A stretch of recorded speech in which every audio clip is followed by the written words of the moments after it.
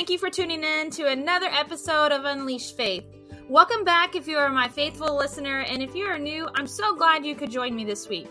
This podcast is intended for any woman who is willing to set aside and allow God to take full control over your life.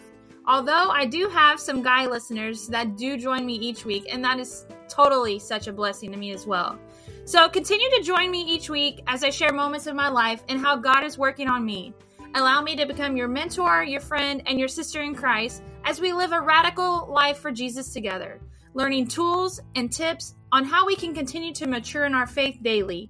So if you're ready, grab a pen and your notepad and let's dig in.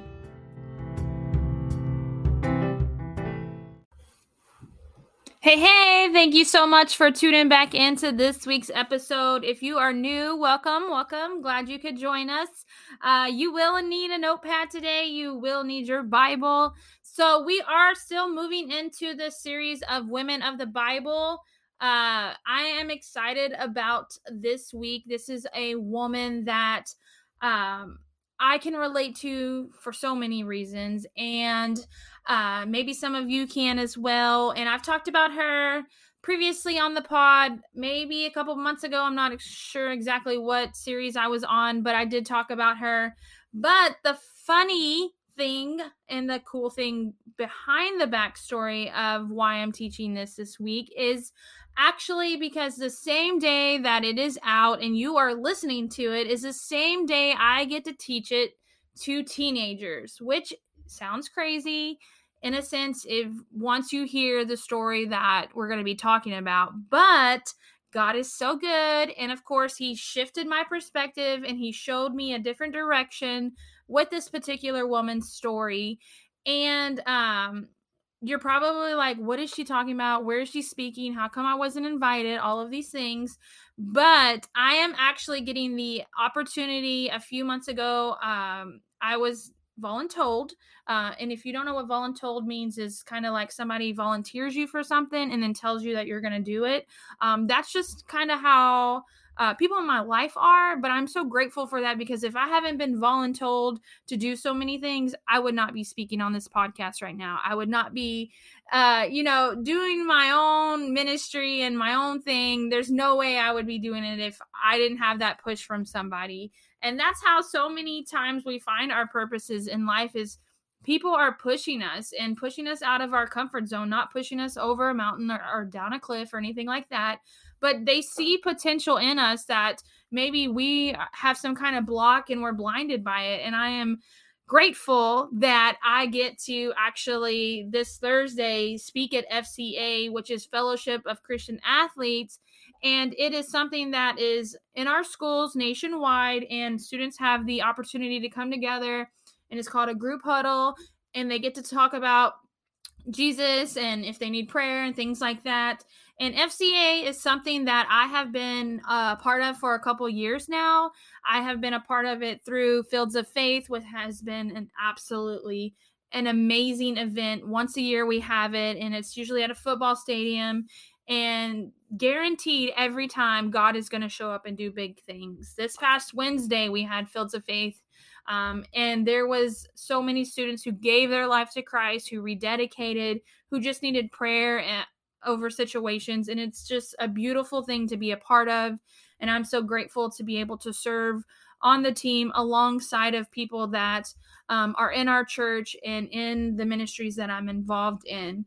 And so again, this Thursday, I get to have the privilege to hang out with our youth pastor, someone who has pushed me out of my comfort zone, someone who has inspired me as a ministry leader to so many things that I use on the pod and say, and how I do things within the ministries that I'm involved in.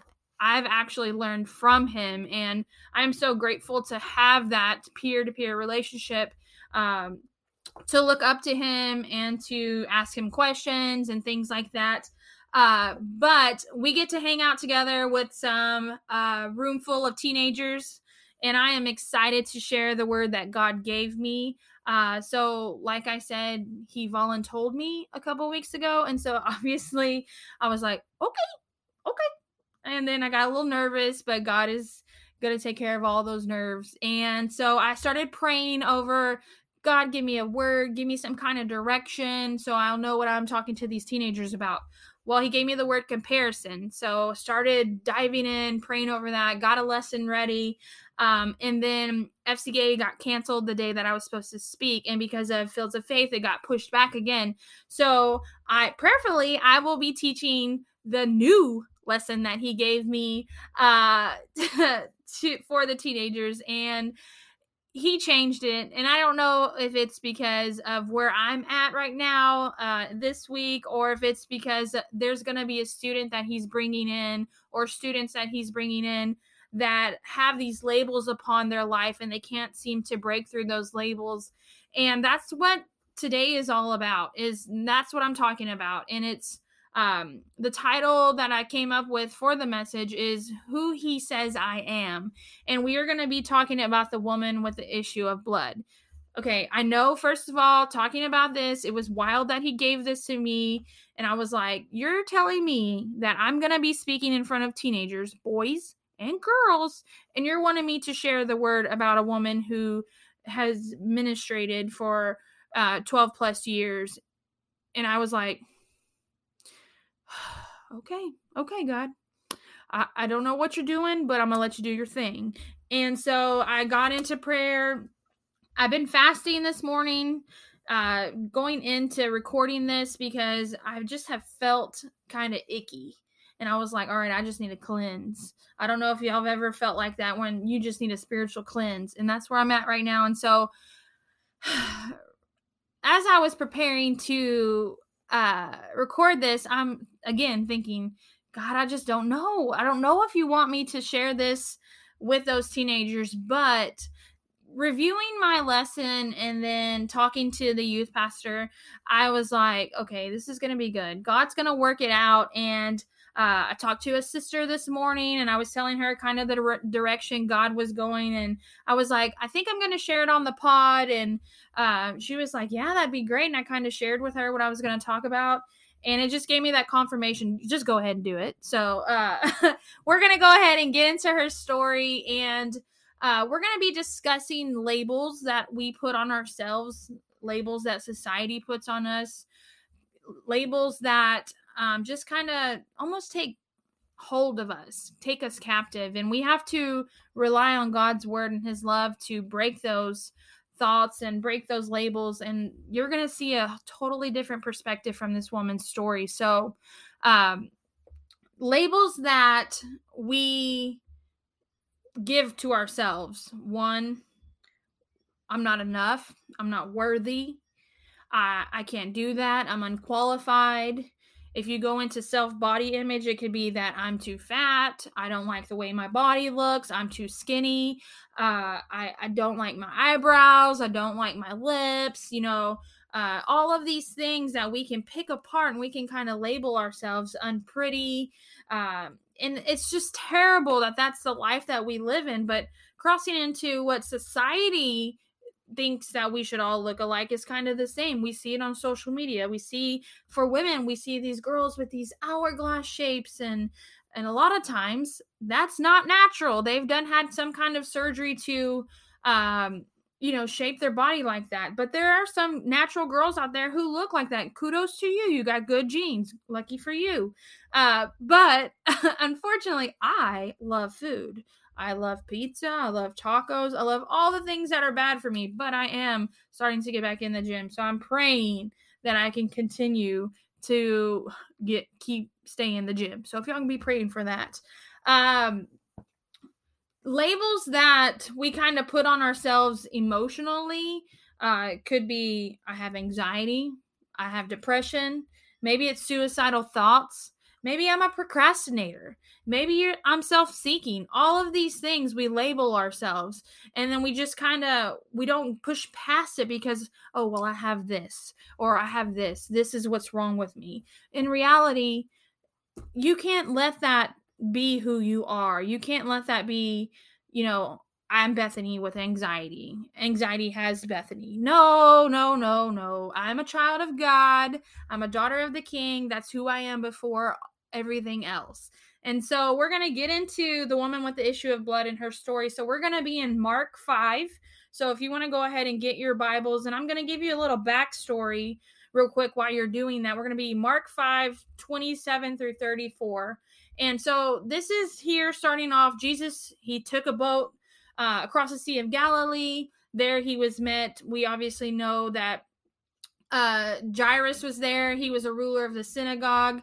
Jairus's daughter was dying. And of course, you know, hearing Jesus performing miracles, obviously Jairus was there. He was begging and pleading Jesus to come and lay hands on his daughter and heal his daughter. And in that time, the rulers did not want to associate with Pharisees. And so for Jairus to do this is almost like he's humbling himself before Jesus. He's desperate. And sometimes we find ourselves like that. We become desperate, and we may not hit our knees all the time, and we may not pray all the time or get into God's word. But when desperation sits in, sometimes that obviously that's the first thing that we do. In reality, we should do that in all circumstances, in all situations, and not just when we need him or need his healing and need. He's not a God that we can take from him. That's not how the relationship works. It's a back and forth kind of thing. It's a 50-50. It's a marriage. You got to put in the work to get the work, and vice versa. Respect, you know, and trust and all of that. But so here Jairus is, he takes Jesus, and they go into with the disciples, and they go into this town. Well, this town is super, super crowded. It's probably like a Walmart, because if you've ever been to Walmart in the middle of the day, believe it or not, it is absolutely crazy. So I'm just here picturing in my mind that the crowd is like the crowd at Walmart, and we're going to see the amazing miracle that happened within this crowd. So the woman with the issue of blood, I did go through here, I read her story, and the labels that she had placed upon her, it was that she was unclean, meaning that because that she was bleeding for 12 plus years, she was not to have a husband, and that if she touched anyone, they were set to be unclean. So that made her an outcast. So emotionally too, the label that she had emotionally was probably depression, is the one that I'm gonna say she had, you know, that because nobody wanted anything to do with her. People talked about her. They mocked her. I'm pretty sure she dealt with some depression, but we're going to see the amazing thing. Because of the faith that she had and knew that Jesus could heal her, she went to that direction of where Jesus was at, because she knew she just needed to get connected to him. So Mark 5:27 says here, when she heard about Jesus, she came up behind him in the crowd, and she touched his cloak, because she thought, if I just touch his clothes, I will be healed. Verse 29 is huge. Underline it, highlight it. It says, immediately her bleeding stopped. It didn't say in a few moments. It didn't say that it had paused. It says immediately her bleeding stopped, and she felt it in her body that she was free from suffering. I will get it out in a minute. From suffering. And verse 30 says, at once Jesus realized that power had gone out from him. He turned around in the crowd and asked, who touched my clothes? And of course, the disciples are all there looking at him crazy. In verse 31, you see the people crowded against you, his disciples answered, and yet you can ask, who touched me? But Jesus kept looking around to see who had done it. Here it goes. Verse 33, then the woman, knowing what had happened to her, came and fell at his feet, and trembling with fear, told him the whole truth. She didn't sugarcoat it. She didn't paraphrase. It says she told him the whole truth. Now we know that this woman had spent all of her resources, all of her finances, doctor after doctor, to try to get healed and all of these things, and nothing healed her. And here she was. She had faith that just by touching him, she would be healed. And here it is, the amazing miracle. She was made whole, not just, by her healing, but spiritually, all in the same moment. And so verse 34 says, and underline this, he said to her, daughter, Your faith has healed you. Go in peace and be freed from your suffering. So Jesus is here in this moment with her, and he's calling her by her name. Now, you know that our names are so important to us. They are who we are. They are how we identify ourselves to others when we meet. And so here he is. He's calling her by name. And so in a sense, we have to know that he calls us by name for a purpose, not by what we are labeled. So this woman was labeled unclean. She was labeled dirty. She was an outcast. All of these things. Psalm 139:14 says, I will praise you because I am fearfully and wonderfully made. So that's just saying basically that we are made to be unique. We are made to be exactly who we are called to be, who God intended for us. That obviously we are not the same as the person sitting next to us or the people around us. It would be a little weird if we were all exactly the same and had the same gifts and things like that. It'd be pretty boring. Luke 12:7 says, indeed, the very hairs on your head are all numbered. Do not be afraid. You are far more valuable than any sparrows. Meaning that we are so worthy of God's love. We are worthy to be called his children. And we are so valuable to him that there is nothing that we can do that will change that value in his eyes. And so in life, many times we get labeled, we get judged simply by the way we look. How we perform in sports or how our home life is or how we carry ourselves as a Christian. So many times we're judged, and it's unfortunate, but that is the world we live in. Our worth is only found in God alone, not through what we or others or society labels us. He calls us his very own. We are his children. That is so important. Write that down. We are his children. So when the woman touched Jesus, he didn't call her by the label she had placed upon her life, which would have been the woman with the issue of blood. He called her daughter, and that's in verse 34. He said to her, daughter, your faith has healed you. Go in peace and be freed from your suffering. He called her by name. He called her what she is to him, daughter. And he calls each one of us by name. We are all daughters and sons to him. And we can be labeled all of these negative things that we want to let people label us, but we can't allow it to attach to our spirit. We can't go off of that on who we are.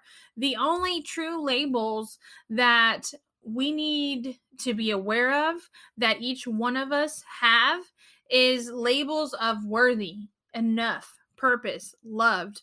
You are so much more than you think you are.